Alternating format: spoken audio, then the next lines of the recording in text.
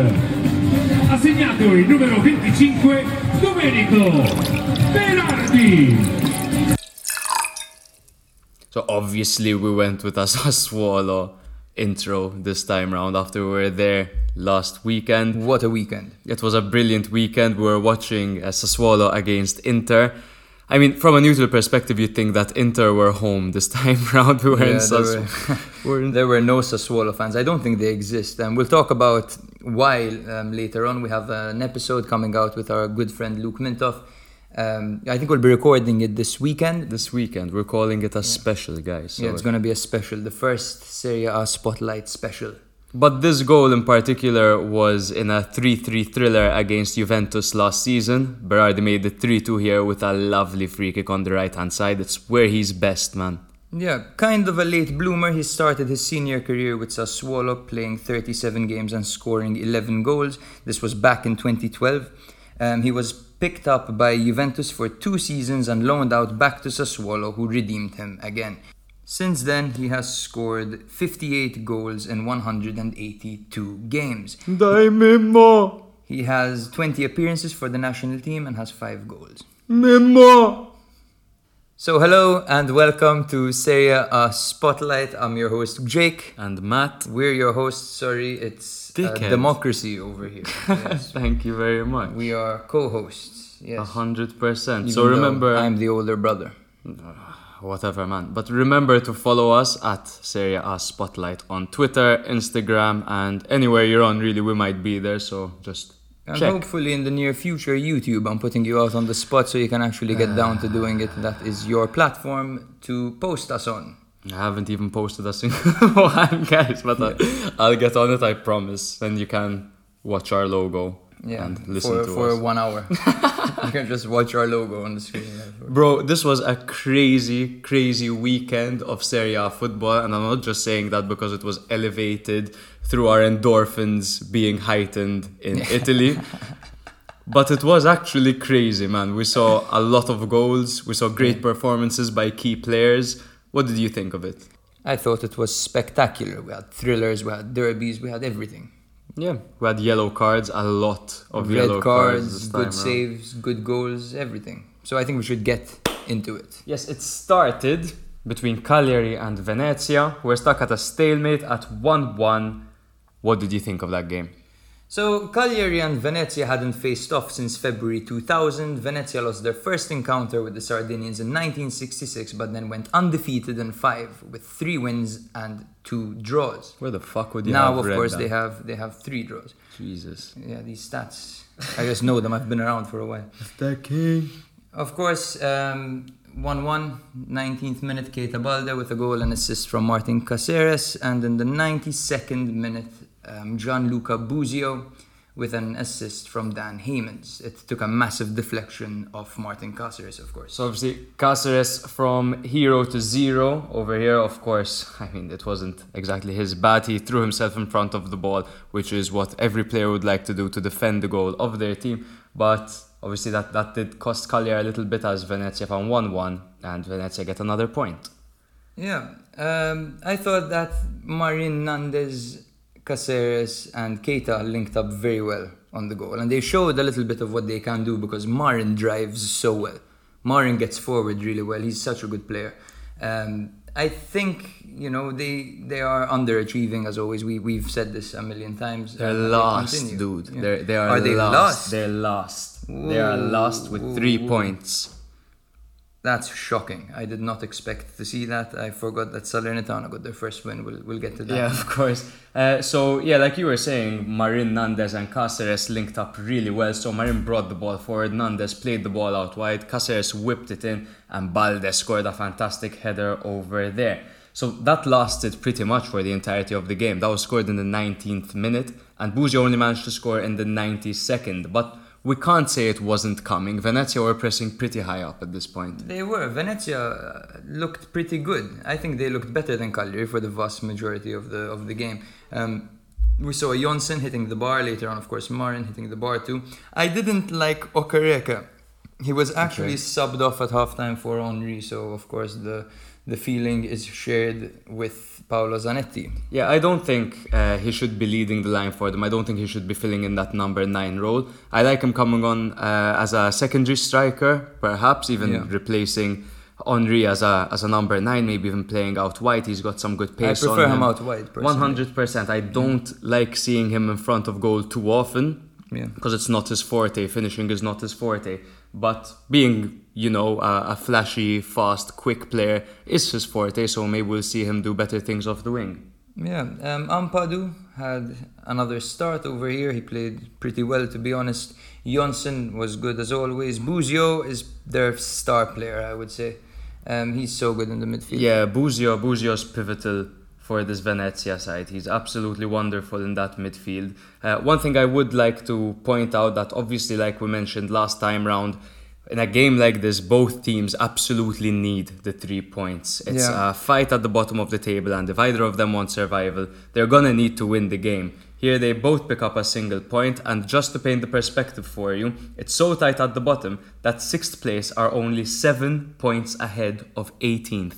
That's crazy, and it's true. We have seen many of these lower team matches end as draws. Yeah, we have been, especially the relegation favourites when they play each other. It's typically ending in a draw, which is not great to see. Well, it is actually great to see because it's going to prove to be a competitive ending to the league. Yeah, it's never. No one in Italy. One thing I like is barely anyone ever settles for a draw unless it's a David versus Goliath situation. Yeah. So we see both teams just banging at each other until they manage to get that win, and that is the theme of this match day, as you'll see soon. Venezia have become the 30th side that João Pedro has faced in Serie A. The Brazilian has scored against 26 of them. Only Luigi Riva has scored versus more sides for Cagliari, and that is 28.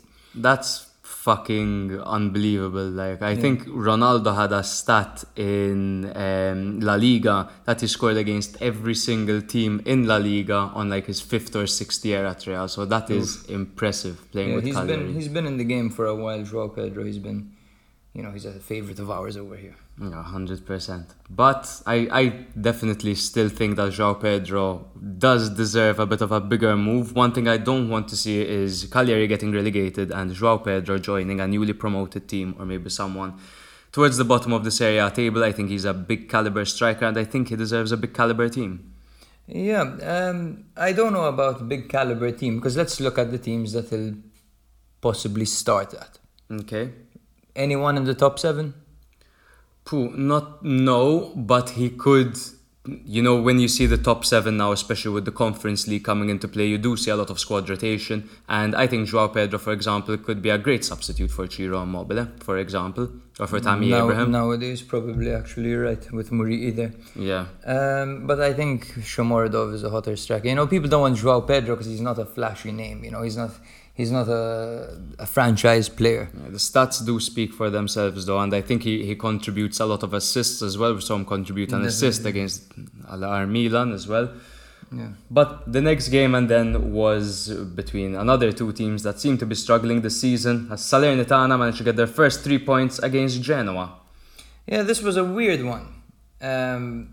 Because Salernitana lined up with a 4-3-1-2. They started with Gondo and Simi up front and Ribéry behind them. Genoa played 3-5-2. They returned back to their 3-5-2 formation after playing their 4-2-3-1 against Hellas, Bologna and Fiorentina. Now, in this game we could see Salernitana pressing Genoa, who like to build from the back, with Crescito and Bani, of course. And they were quite successful, to be honest. They gave them quite a few problems. There are no real rollover games this season. There's no Crotone, there's no Benevento. There are no teams that are going to roll over for anyone. Everyone is fighting. That's true, 100%. And we did definitely see a fight in this game. I think there were attempts from both ends. I think both Belek and Sirigu had a lot to do, and they both had great performances. They were both fantastic. 100%. And this game was basically separated through a Juric header in the 66th minute. It was a fine header. From a corner, right? I believe so. Yeah, it was Grigoris Kastonos who gave the corner. Okay. Yeah, what was interesting about this corner is that, Duric scored, of course, he's 198 centimeters tall. Whoa. Ekuban was marking him, he is 188 centimeters Okay. tall, so that might have not been a good idea. But at the end of the day, who are you going to put on this guy? Salernitana have two 6'6" strikers at their Yeah. disposal in Simi and Duric.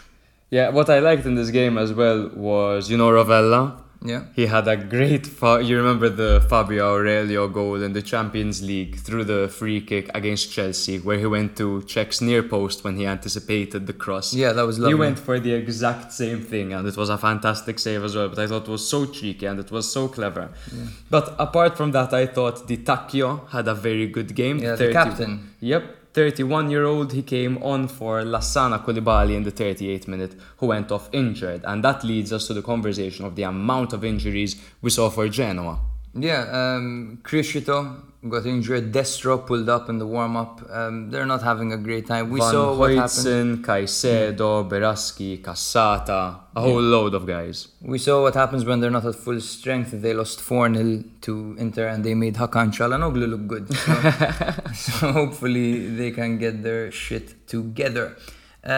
Only during the 1947 and 1948 campaign have Salernitana and Genoa faced off in Serie A. Whoa. With Salernitana winning both meetings, 4-1 and 3-1. Okay. So history might actually repeat itself after all. Here's their third win, man. That takes them out from last place into 18th place. Not too sure where they'll go from there, but it's definitely a step up from being last.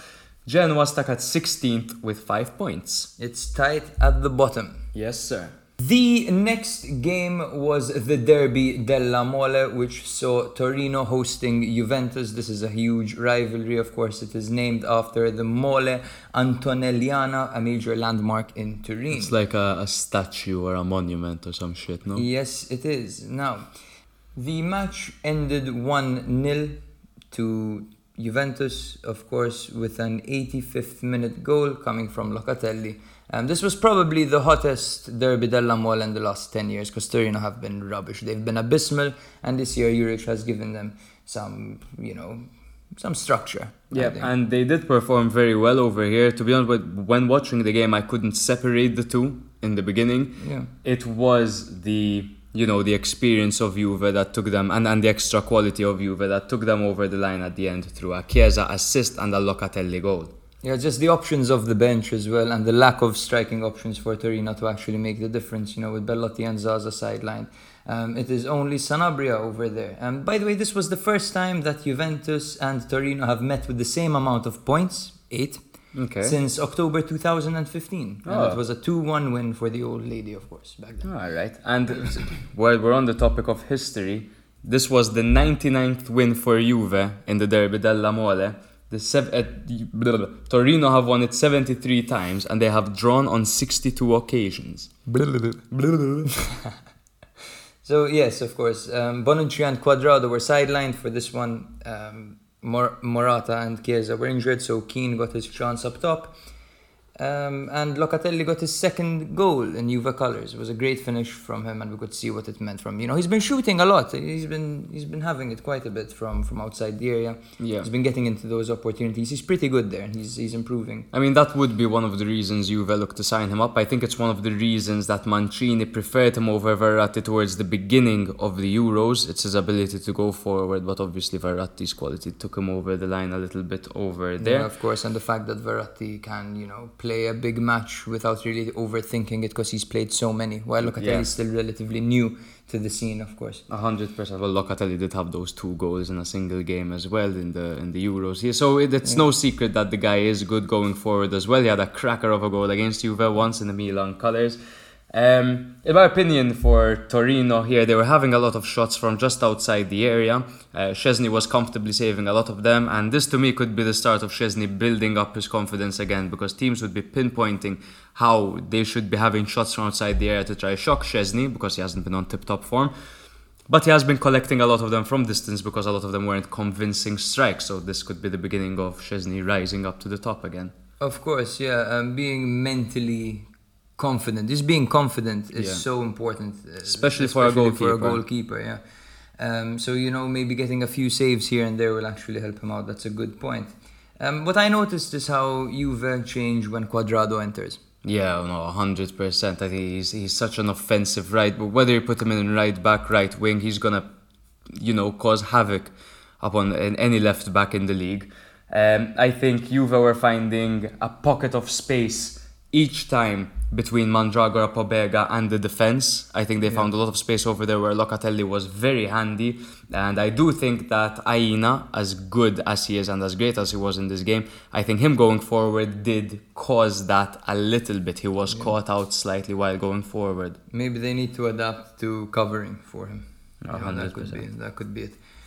Torino fought hard and well, and I think they deserved something. I think they deserved at least a point from this one, but that's the cruelty of football and the beauty of derbies, to be honest, because it is a good thing that derbies are unpredictable. No, 100%. And to be honest, I think at the end of the day, Juve did edge them a little bit. I think if 3 points had to go anywhere, they would go to Juve.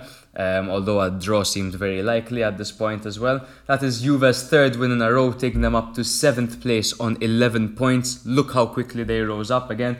Torino in 11th with 8 points. In one of the first episodes, I told you that soon they'll start winning in the typical Allegri way. Yeah, 1-0.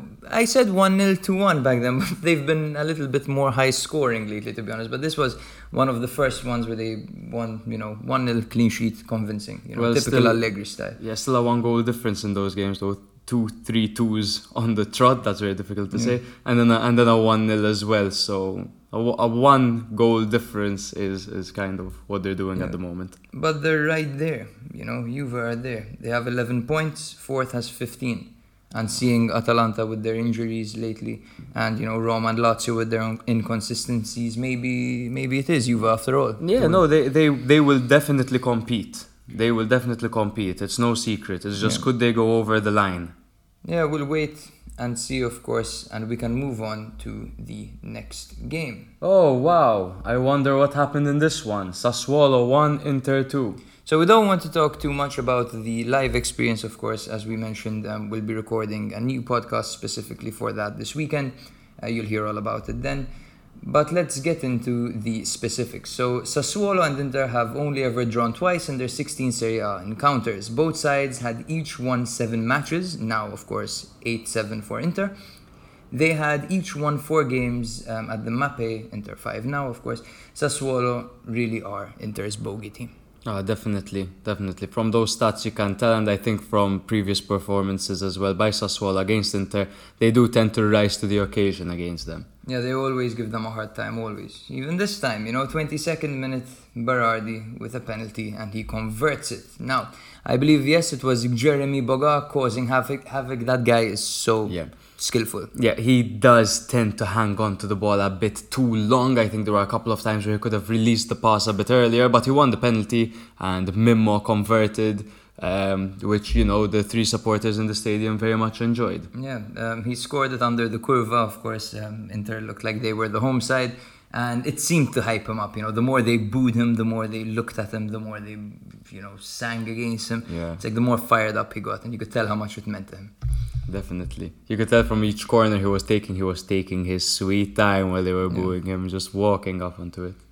So in the 58th minute, Dzeko scored an assist by Perisic, and in the 78th minute, a Lautaro Martinez penalty. But before we get to that part of the game, at the end of the first half, there was a little bit of drama, right? I believe it was Handanovic who came rushing out to Defrel, who was one-on-one, and there was a collision between them, but VAR did not ask the referee to intervene, and the penalty was not given. What do you think of that? I think Defrel could have stayed on his feet. Definitely, I agree. I think he could have stayed on his feet. I think there was a shout for a foul because there was contact. And Defrel was going at certain pace as well, but it's definitely not enough to, send Handanovic off or anything of the sort. I think those shouts were a bit hopeful, and I think Defrel could have done much better over there. I think he did look for the foul. Yeah, he definitely did. He thought to himself at that point, probably, I can get my team a penalty, go 2-0 up and have their goalkeeper sent off. It was even outside the box. Outside the box, yes, sorry, I could get their goalkeeper sent off. get Radu or Cordazon and play against a 10-man Inter. That would have been ideal for them. But Handanovic was very good to raise his arms, even though his elbow did make contact with Defrel's face. But the referee saw that and he was like, he put his arms up, he didn't make contact. There's absolutely nothing malicious. He didn't stick a leg out or make any attempt at obstructing Defrel. Defrel looked for it 100%, and I don't think it's fair to be calling for those in order to get your team a point. Definitely. Now it's crazy how football works, that the exact same scenario was mirrored and happened again later on in the game with a different outcome, of course.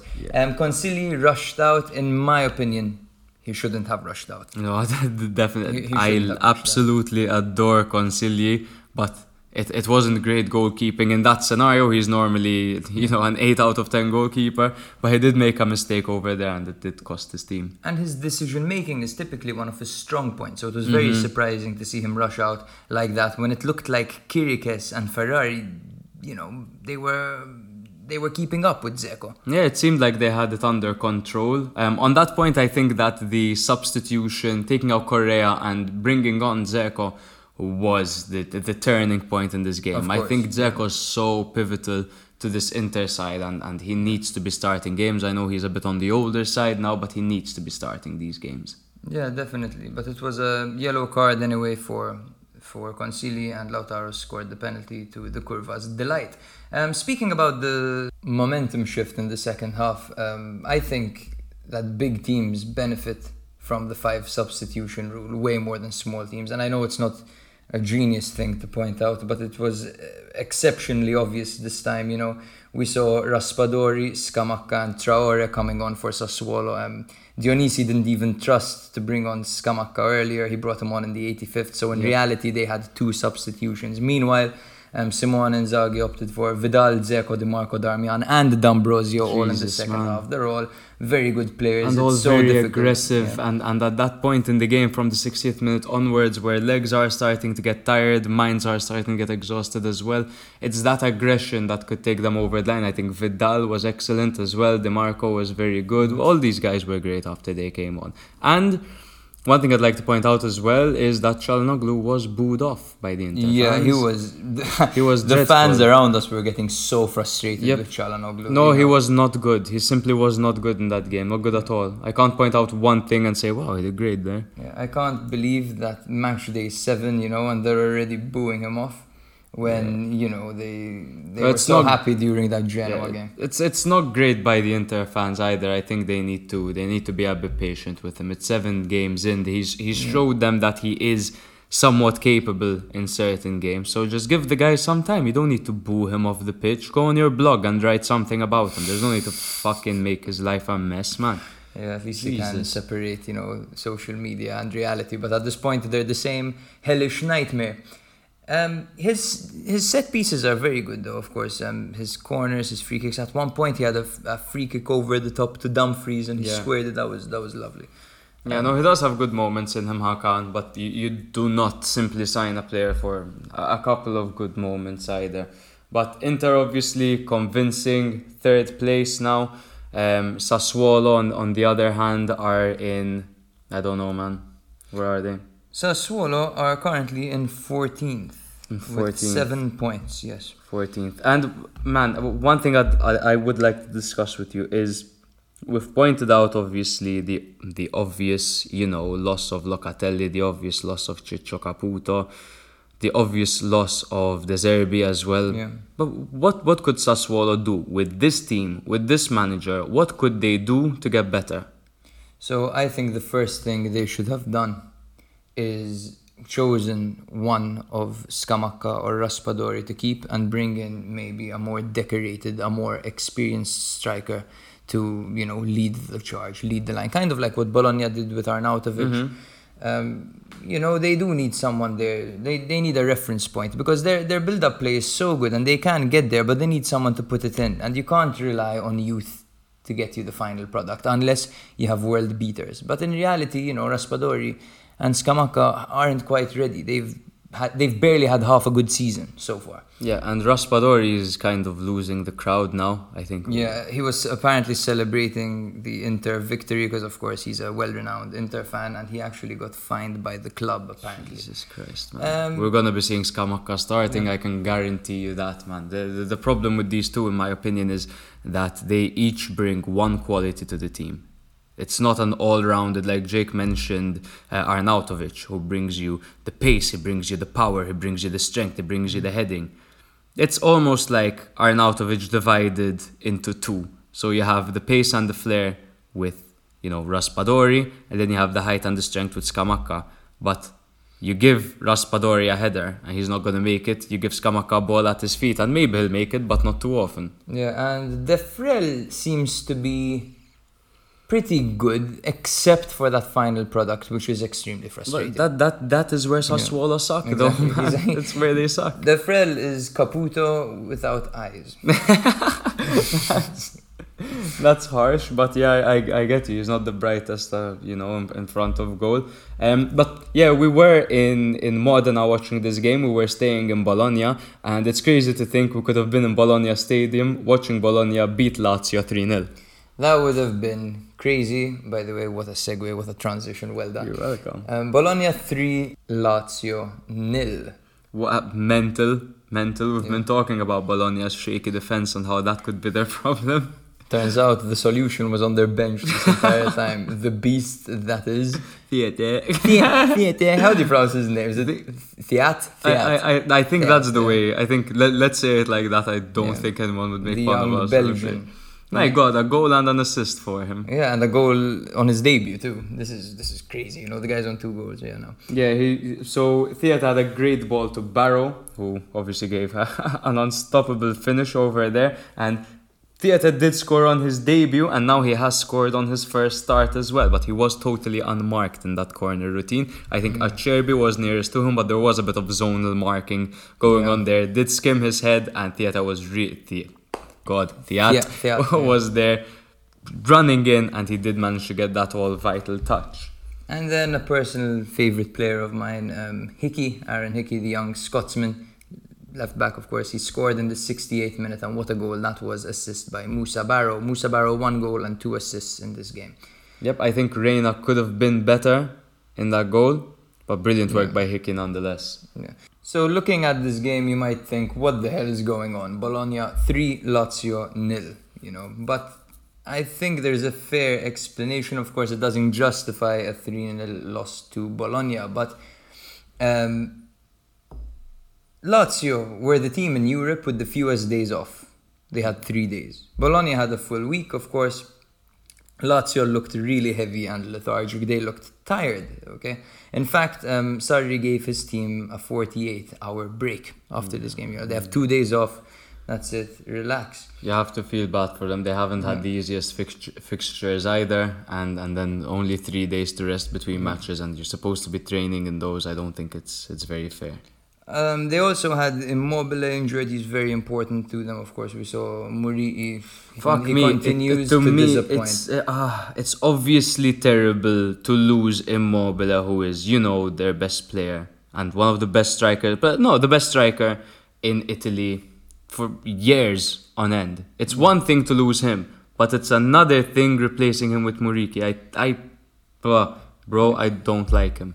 He has 2 goals in 42 appearances for Lazio. They had captain clutch Felipe Caicedo, of course, the Ecuadorian. He's at Genoa now, 33 years old.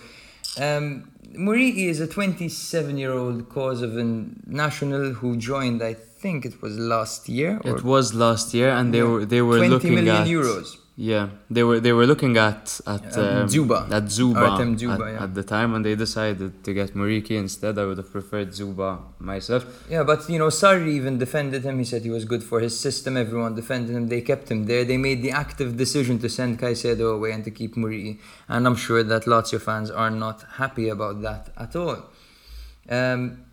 Sarri is the first ever Lazio manager to fail to keep a clean sheet in 6 games in the first 6 games of the season at the 3-point era. I wouldn't even have realized that. But obviously that is the sign of a new system coming into play. Yeah, I don't think it's anything too bad. Yeah, I don't think, they normally play a 3 at the back, they're playing a 4 in the back. Now, I think one thing to point out as well, like they are obviously missing Immobile, but they're missing Lazzari as well. I think Lazzari, apart from being a good right back nowadays, he also has some flair to him, much like the Cuadrado effect. He does go forward, he does get assists, he does get goals. We saw at the beginning of the season, we saw that in last season as well. Maricic obviously replacing him, doing a semi-decent job, but obviously would be great to have Lazzari at full fitness. He was running up and down. introduced later on during the game. Yeah, he was. But of course it was too late by then. 100%. I think Theat, as we mentioned, is great news for Bologna fans who must have been devastated by Tomiyasu's departure to Arsenal. But I think they must be happy with this guy. Very good player. Yeah, they'll be very happy with this guy. They'll be even happier with the result, especially, there were rumors saying that, Mihailovic's job is hanging on the line in this game, and obviously it's not a great game to judge your manager on, especially against Lazio. But he got the job done very convincingly. 3-0, Bologna 9th on 11 points. Lazio remains 6th on also 11 points. One thing that was interesting about this as well was Barrow, previously stating that he wanted to play closer to goal. And Mihailovic had, even before that, slated Barrow's efficiency in front of goal. In fact, bringing in Arnautovic and not viewing Barrow as a striker, saying he's better as a winger, he's better out wide. This is an interesting situation, I wonder if Barrow can do this consistently. He's proven to be quite inconsistent at times, but if he can consistently put out performances like this, he'll be fine. Towards the end of the game, of course, frustration kicked in. Acerbi got a red card for, complaining too much to the referee after he was fouled, and then it looked like he flipped someone the bird. I'm not sure who, but he receives a 2-game suspension. It's funny because it looked like he was apologizing while the ref was pulling out the red card, but too little too late, and his true colors did come out after when I think he gave the referee the bird over there, but obviously probably technology will find out who exactly was giving the bird to, but not a good sign from him. For anyone confused as to what the bird means, that's the middle finger. Now, moving on, Hellas Verona 4, Spezia 0. Yes, sir. So it was Tudor once again against Motta. I think what we're seeing from Hellas now is that they've got a lot of versatility when it comes to who's scoring the goals. This time around, it was Simeone, again through an Ilic assist. Very early on in the game, that was in the 4th minute. Very early on still, the second goal in the 15th minute, it was a lovely goal by Faraoni. A great pass by Caprari over there. Faraoni looked like he was going to square the ball into the box, but went for a goal and scored. Caprari later on, still in the first half, scored a gorgeous curler after a Simeone assist. And then Bessa scored the 4th goal of the game in the 71st minute, making it 4-0 to Hellas Verona. With an Antonin Barak assist. Yes, this was a surprising game in my opinion. I thought this was one of the ones we were talking about, a relegation 6-pointer potentially. Yeah. I was expecting Spezia to put up more of a fight, but of course they didn't have any of their starting midfielders available. With Maggiore out, and I believe Verde was forced to play in centre mid, and Podgorianu as well in a 3-4-3. Of course, they have Maggiore, Salah, Kovalenko, and Ehrlich all out. Yep, and I think that what won Hellas this game was a great first half, because I don't think that Hellas looked much better than they normally do. Yeah. And I think that Spezia still look dangerous. I think they could have had a couple of goals. I think there were a couple of good saves by Montipo as well. And Verde had a fantastic game. That left foot is unbelievable, man. Yeah, he's like a budget Suso, if such a thing exists. He's good. He has a great beard too. One thing to mention as well is that Spezia in the first half were extremely wasteful. Manash had a terrible miss. Strelec another crazy miss on a Verde cross. They need to be decisive. And at the end of the game, Motta took responsibility. But he did say that his side was a little bit too wasteful. He's under fire now. Motta. Motta? He might be next. in the line. He might be the third coach to lose his job in Serie A this year. Yeah, it could very much be. Spezia are now in 19th place with 4 points, obviously 1 point away from bottom, which is where Cagliari are at the moment. Towards the end of the game, we also saw Bastoni got sent off for elbowing Illich in the ribs. Yeah, that was malicious, wasn't it? Yeah, it was malicious. It wasn't the strongest hit I've ever seen, but, it was a hit, it was malicious, and he did see a straight red card for that. Yeah, Motta said he was surprised by this. He said that Bastoni has always been a hard-working kind of professional who doesn't like to, participate in any unsportsmanlike conduct. Yeah, and he has been great this year as well for them. He's been pivotal down that left flank as well. He's contributed some assists. He's contributed well defensively. But credit to Hellas as well. I mean, I did say that they weren't much better than they were in the previous fixtures, but it's great to see them firing goals in for fun in this game. It's good to see their strikers having great performances as well. They've got replacements should Simeone have any slip-ups. They've also got Kalinic, who's on fire at the moment, so things are looking a bit better for Hellas at the moment. And Caprari's looked so good. We see him, he's kind of a jumper. He's always going from team to team.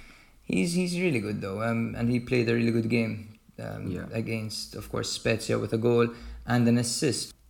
Fun fact, this is the first time that Motta has ever faced Hellas Verona, both as a coach and as a player.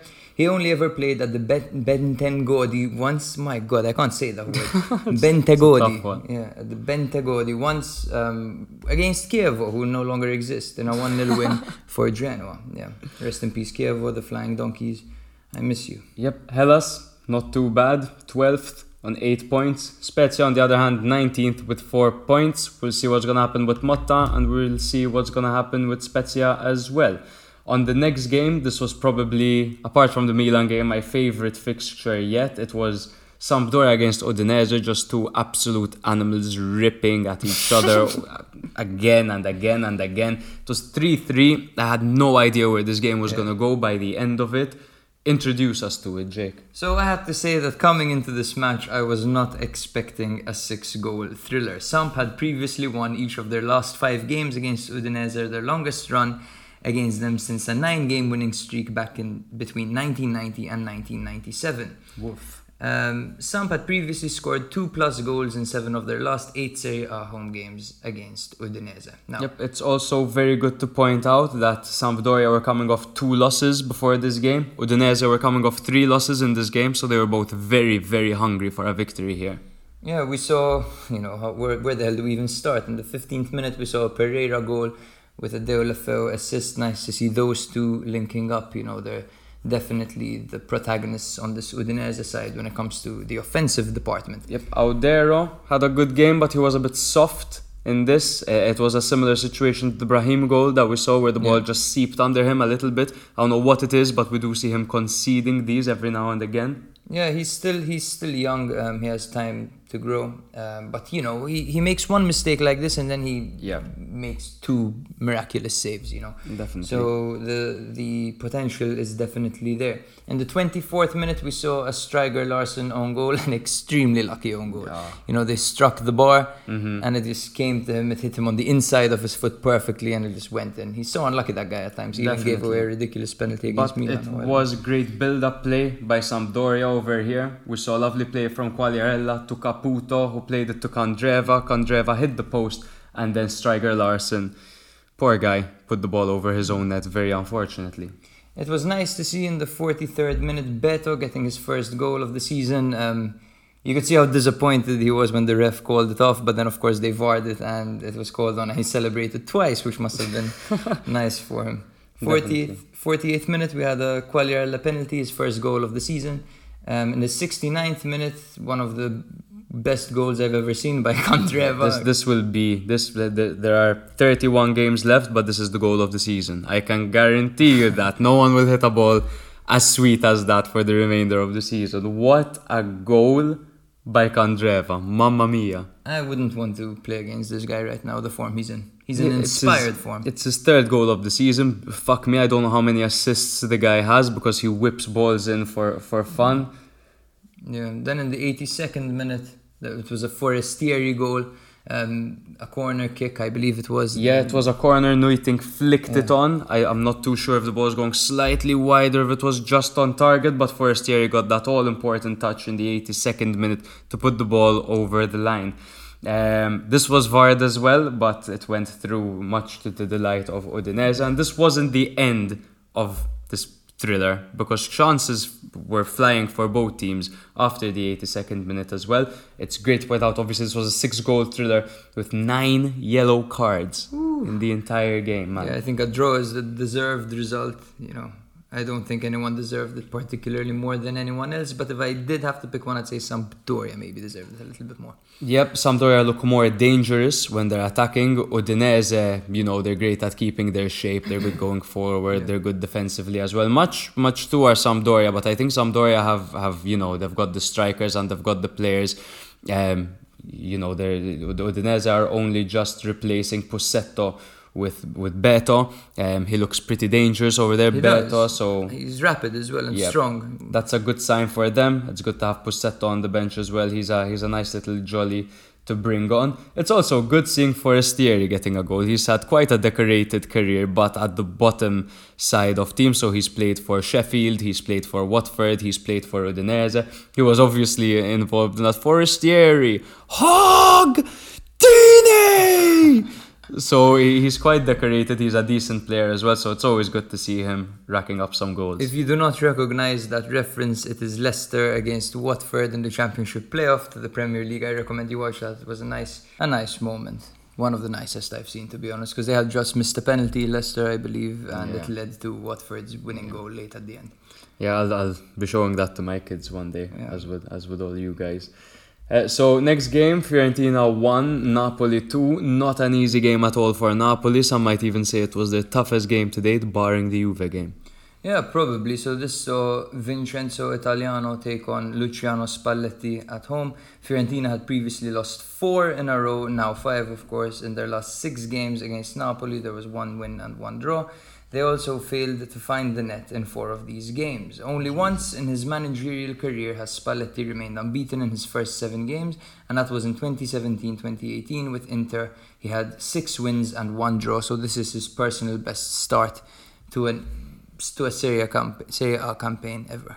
And that start does put Napoli 7th when it comes to winning streaks from the beginning of the campaign, with themselves and Juve hitting 8 4 times, Juve with 9, and then Roma with 10 straight victories in the 2013-2014 campaign. Yeah, so the first goal came in the 28th minute from Lucas Martinez Quarta. It was a corner kick that found Vlahovic, who volleyed it to Lucas Martinez Quarta, who volleyed it home. It was a game of Germanisa. Yep, and a great finish by Quarta as well. Yeah. In the 38th minute, Herving Lozano scored. Of course, Napoli got a penalty. Insigne missed it. Dragowski, the penalty specialist, with the save, looking fresh with his new haircut this season, by the way. He forced a double save by Dragowski, who must have been frustrated that his defenders never got to the first ball, and Lozano tapped it in. There was a bit of controversy. Dragowski claimed he was fouled by Insigne, but VAR proved otherwise. Yep, I do think that in these situations sometimes it's good to give the keeper the benefit of the doubt. He did make contact with the ball, and contact was made with him after. He would have ended up on the ground nonetheless. He was diving across the goal. But it's interesting to see that decision being made. I think on any other day you could see it going the other way around. Yeah. In the 50th minute, Amir Rahmani scored. Napoli had a free kick. Insigne looked like he was going to take it, but it was actually Piotr Zielinski who, delivered an in-swinging ball. Rahmani with the header. It looked like Osimhen was going to get it at first, but Rahmani actually got to it before him. Yep. And gave Napoli the lead. I'd like to talk about also Osimhen on the penalty, on the second goal. I forgot to mention. His vertical run across Quarta was beautiful. That's what you want from your striker. He put him in a position where he had to foul him, and Quarta was lucky to only get a yellow in that situation. Yeah, he did seem like he was the last man. He tried to get himself between Osimhen and the ball.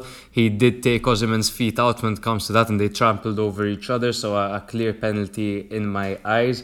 I also think that Torreira has looked very good for Fiorentina since returning. Arsenal almost ruined him. He was really good under Gianpaolo at Sampdoria in his breakout season, and he looks to be at his best again. Yeah, he's looking very good. He kind of controls the tempo for Fiorentina, and then Bonaventura gives you some of that oomph in the midfield. It's a very good combination they've got going on. They were, Napoli were the better side, but they were unfortunate to lose 3 points in this game. Breaking news: Vlahovic is officially not renewing his contract.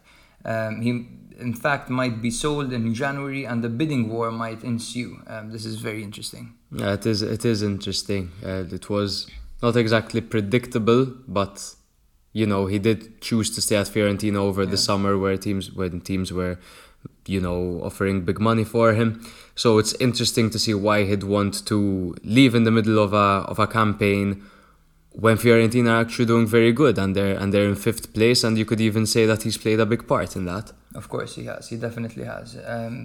I look at the table right now, and I look at the top teams that need a striker. Mm-hmm. And I see quite a few. There's Juventus and Milan. I think they could both use a striker. I think they could both use him. Could they both pay his wages at the moment is probably the largest question that they'd have in mind. Yeah, it depends on what his requests are. If it's anything from like 5 to 6 million, I believe they might be able to pull something off, especially if it's on bargain price, something like, maybe. I can't see him going for anything under 30 million, even with 6 months left on his contract. I don't know. The prices do seem to depreciate when it's 6 months away from the contract, running out. Particularly because teams would have the leverage of saying, all right, then I guess we'll get him on a free if you won't give him to me at this price. So this is a good opportunity for a team that's in a better financial place than another team to pounce on. Yeah. In fact, looking at Milan, they're currently financially a little bit more stable than Juve. A little bit might be undermining the situation.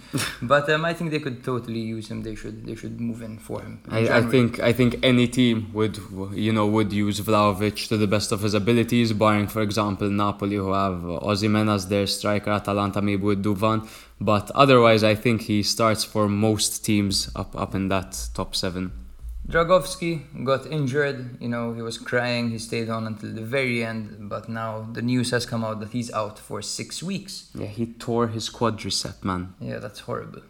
That's horrific. So he's missing 6 weeks for both Napoli and Poland. So a bit fortunate for Napoli. I mean Fiorentina and Poland. So a bit fortunate for Fiorentina fans that some of those weeks would be missed for Poland rather than their squad. But still, a massive loss to a keeper who's been so great, particularly in this game with that double save from the penalty.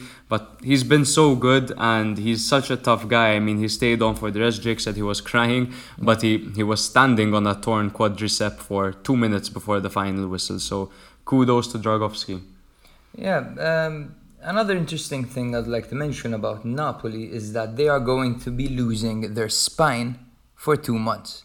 AFCON is approaching. Koulibaly, Anguissa and Osimhen will all be leaving for about 2 months. Do Napoli have the facilities to, hold their own in this period?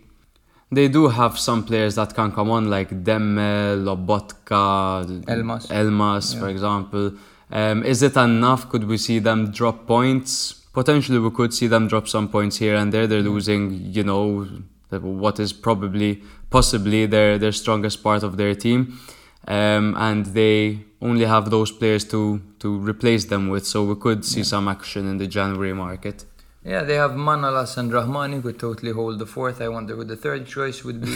They also have Petagna and Mertens up front who should be able to cover. I think Mertens, I think people are sleeping on Mertens. He's coming back and, he always scores. He always gets goals. He's a guy who knows how to score. He's Napoli's all-time highest leading goal scorer ahead of Diego Armando Maradona, of course. They did sleep on him last year as well, and he had a great campaign last year. Mertens is simply a player you can't sleep on. I mean, we're seeing a bit of a culture nowadays where strikers, especially in Italy, are playing out their careers. I definitely think that Mertens could be one of those strikers. He's like, 33, 34 years old now. And we saw what he was capable of last season, and to be honest, I wouldn't be surprised if he has the same impact. Definitely not. Now, let's move on to the next one. We had Roma 2, Empoli 0. Jose Mourinho against Aurelio Andrea Azzoli. Now, AS Roma had previously won each of their last 5 Serie A home matches, and they have now made it 6 in a row for the first time since February 2017 under Luciano Spalletti, who I've just spoken about, by the way. He likes to go on these crazy runs.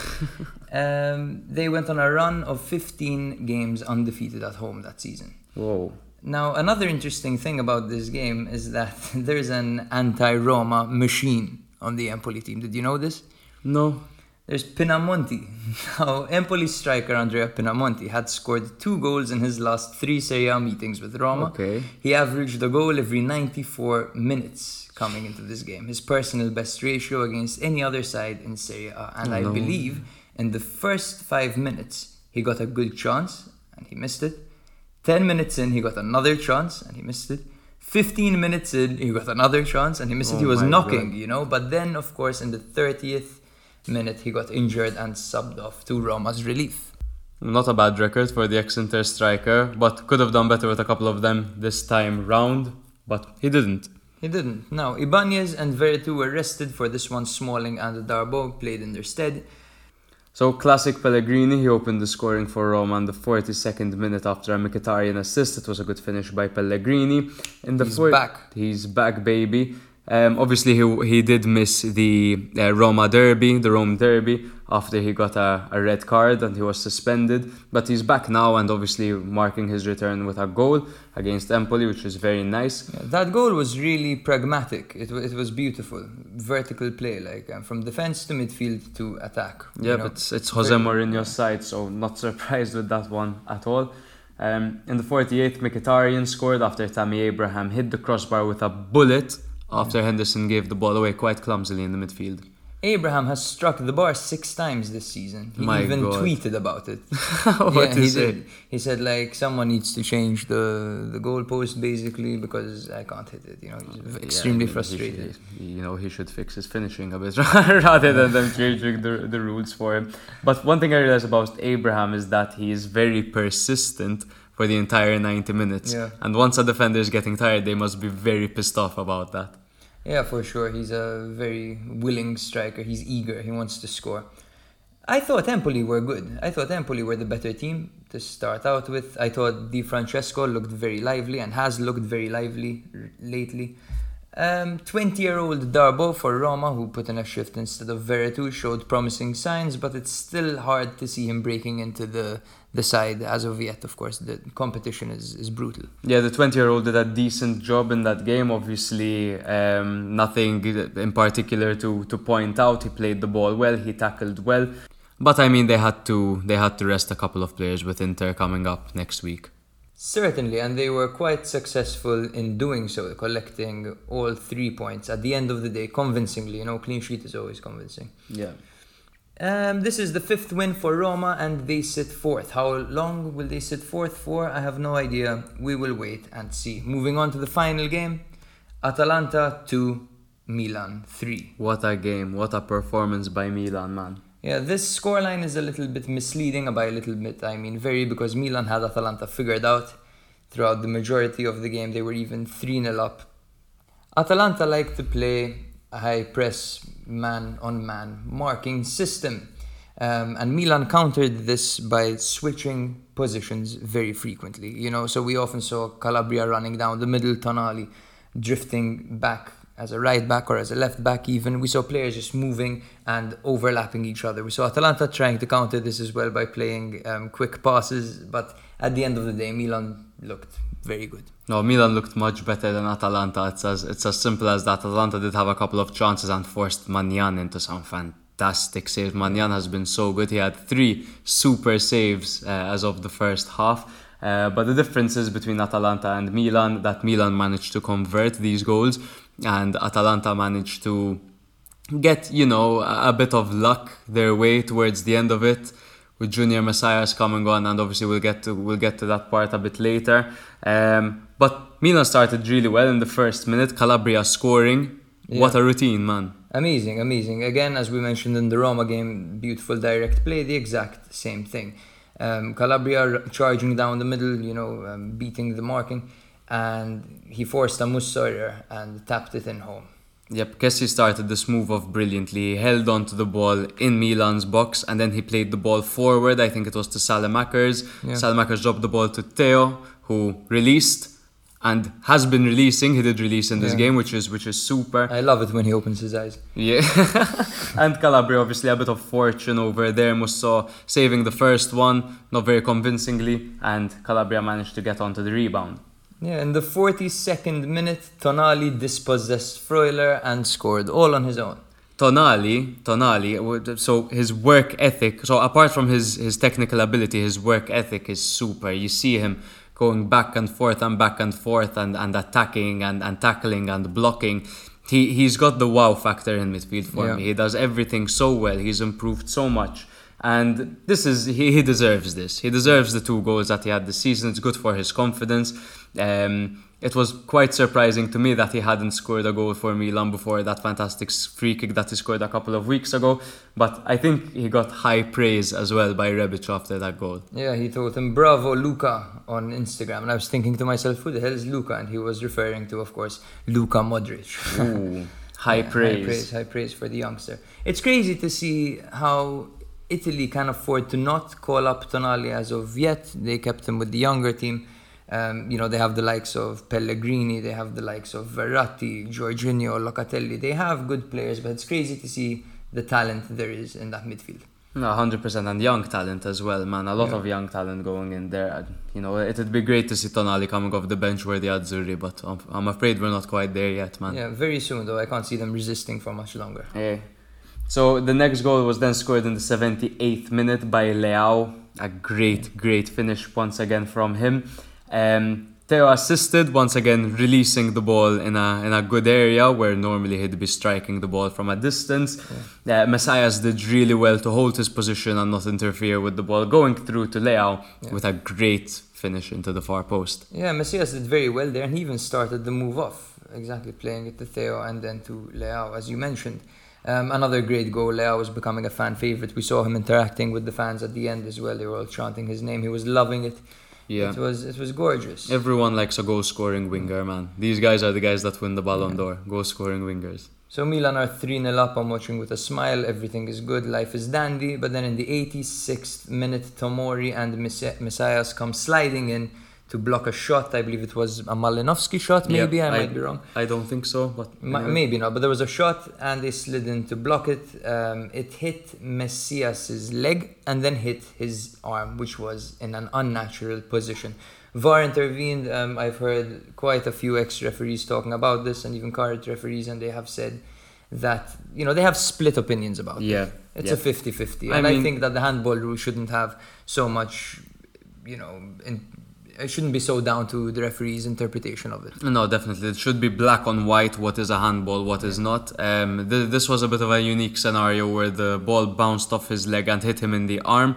Now, that does interfere with play. It doesn't stop the ball from hitting the back of the net or heading on target.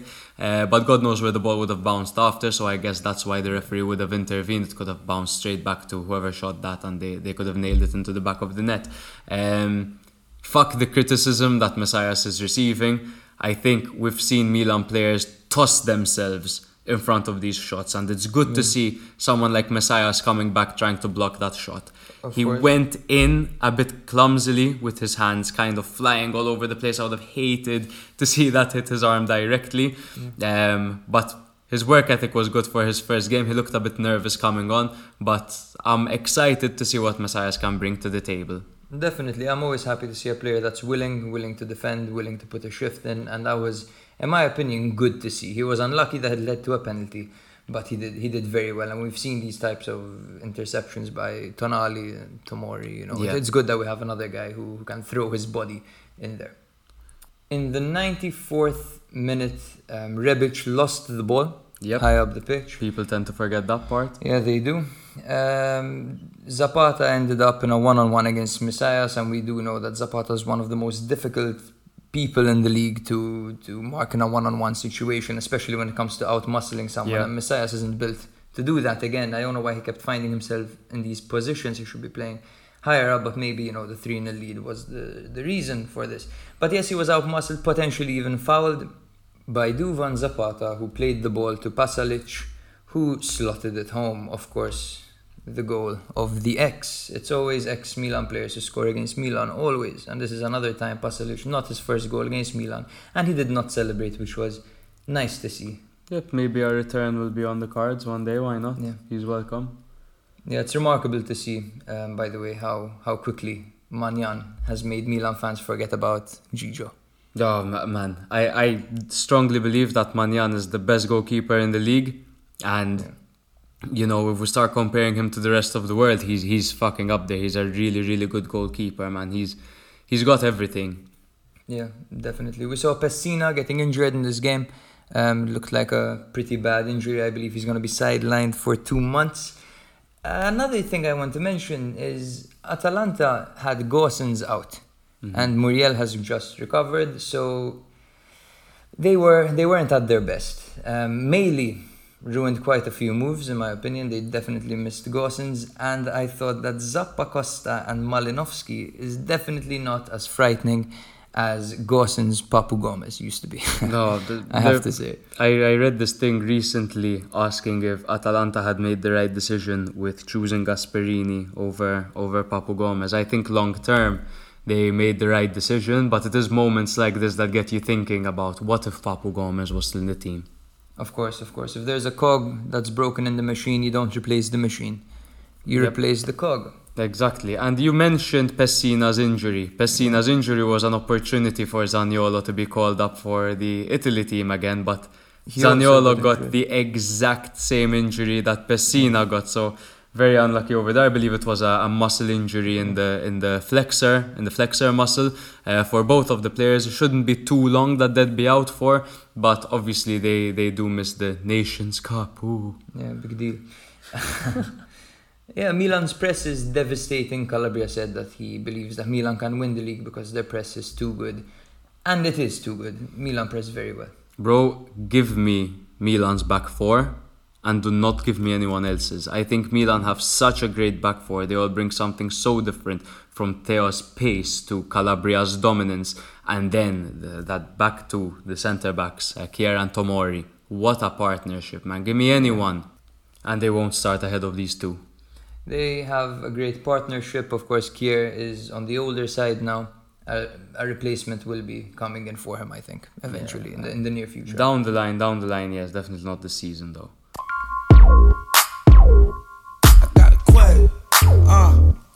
I got a quest. So we hope you like our new question song. It's YG, I Got a Question, of course. A very sexy, seductive intro right there. Which is what we're trying to do with this podcast, guys. Make it as sexy and seductive as possible. So we hope that fits in well. So the first question was asked to us by Luke Mintoff, who was obviously with us on the trip, a great friend of ours. Mint. So his question is, based off Dzeko's latest performance, do you see him having his best Serie A goal tally to date? So with a bit of research, we found out that Dzeko's best Serie A season was in 2016-2017, where he scored 29 goals in Serie A and 8 goals in the Europa League. I think that's going to be tough to beat. So I think the answer is no. But I do think he can score 20 goals this season. Yeah, so because of his age, I think he'll pick up a couple of knocks here and there, and he might be subject to a bit of rotation. And I do think that that's the only thing that will stop him from hitting those numbers. Obviously, he got off to a flyer. He's scoring plenty of goals. He's Inter's top scorer at the moment. But yeah, I think he'll pick up a couple of knocks to keep him out so that he won't get 30 goals in a season. Probably. It's crazy how we all thought he was finished, at Roma, but it's crazy what a bit of motivation can do to a player. 100%, and obviously he has the right man to motivate him in Simone Inzaghi. Definitely, we saw it with Zappacosta as well. This revitalization when you're in a new environment is definitely impressive to watch. So the next question comes from Seb Rousey, a good friend of mine. Hello Seb, thank you for listening.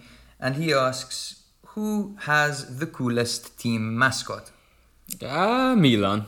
I would say Milan, the devil. I think Foggia also have the devil, so I'll give this a split between Milan and Foggia. Nothing's cooler than the devil, right? Definitely. I'd have to say it was the recently liquidated Chievo who have a flying donkey, but it's because of the story, you know. Obviously, they are rivals to Hellas Verona, and Hellas Verona would get promoted to Serie A, and they were a regular in Serie A, while Chievo were always the shitty little brother from the same city, of course, of Verona. They were so bad that Verona would chant during games while smashing them, you'll make it to Serie A when donkeys fly. And eventually they did actually make it to Serie A, and they nicknamed themselves the Flying Donkeys. And that was pretty cool. That's an incredible approach by Chievo. Yeah. Flying donkeys, I love that. Our next question comes from Hannah at Hannah_Visa. Hannah, thank you for listening. So her question is, hey, as a fellow Milan fan, I have a question regarding Kessie. Do you think the club should sell him for whatever they can get this January, especially in light of his current performances? Is he still worth the 6 million the club is reportedly offering, especially with the options the team has now? What do you think? So I'm pretty sure an ultimatum has been given. I think that if Kessie does not respect that, and I wouldn't be surprised if it's between the 5 to 6 million margin, which I think Kessie deserves. I think that if he doesn't renew, Milan should sell him in January and make even 15, 20 million, whatever. At least it's something, or maybe get a good swap deal going with another club, But ideally, Milan should keep their best players. We feared when Gazidis came in that Milan would become a selling club. Just as he has. We develop young players, but then instead of actually keeping the talents that we develop, we end up selling them. Now, of course, Kessie is a top European midfielder on his day. Don't let the mishaps that happened at the beginning of the season confuse you. He's still a top player. He's still a top midfielder, a very unique player, and one of the best at what he does, if not the best at what he does. So I would definitely renew him for 5 to 6 million, to be honest. Yeah, I would definitely. I think if there's a player out of those three, so Donnarumma, Çalhanoğlu and Kessie, that deserve the raise, I would definitely give it to Kessie. It's the most reasonable. Should he decide that he doesn't want to renew his contract, sure, I'll sell him for whatever I can, 15-20 million, as Jake said, and potentially get someone that isn't going to be affected by AFCON. In an ideal world, Milan will pull out their wallets and renew him. The next question comes from our friend Michael in Australia at Veluti on Twitter. That's VELLUTY. He asks, given the often poor quality of the promoted sides, do you like the idea of an 18-team league and with a relegation or promotion playoff, basically? Do you like the idea? Not really, man. Not really. I think as soon as we start, removing teams because of their quality, rather than fixing the system when it comes to promoting teams, I think it's a short-term solution. I think we should think of ways how we're going to improve the teams that are coming up from Serie B, rather than just taking them out of the equation. Yeah, I think the teams that came up this year in particular are better than the ones we've seen. There isn't really a Benevento or a Crotone, as we discussed, someone who's just getting mauled by each team and sits lost. Salernitana even managed to pick up a win against Genoa. We'll see how they can do as the season progresses. Yeah, it takes something special for a team to come up and stay up, like a Spezia under Italiano last season.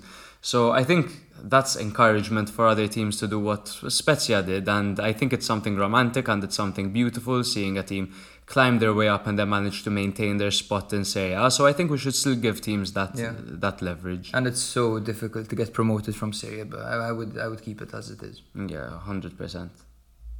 So that's the end for match day 7, guys. We hope you enjoyed this segment. Sorry for slurring. We switched to Sambuca today, so things got a bit messy. It got a bit wild. Yeah, but so as Jake said, we have a special coming up this weekend with our friend Luke Mintoff about our trip and the Sassuolo Inter.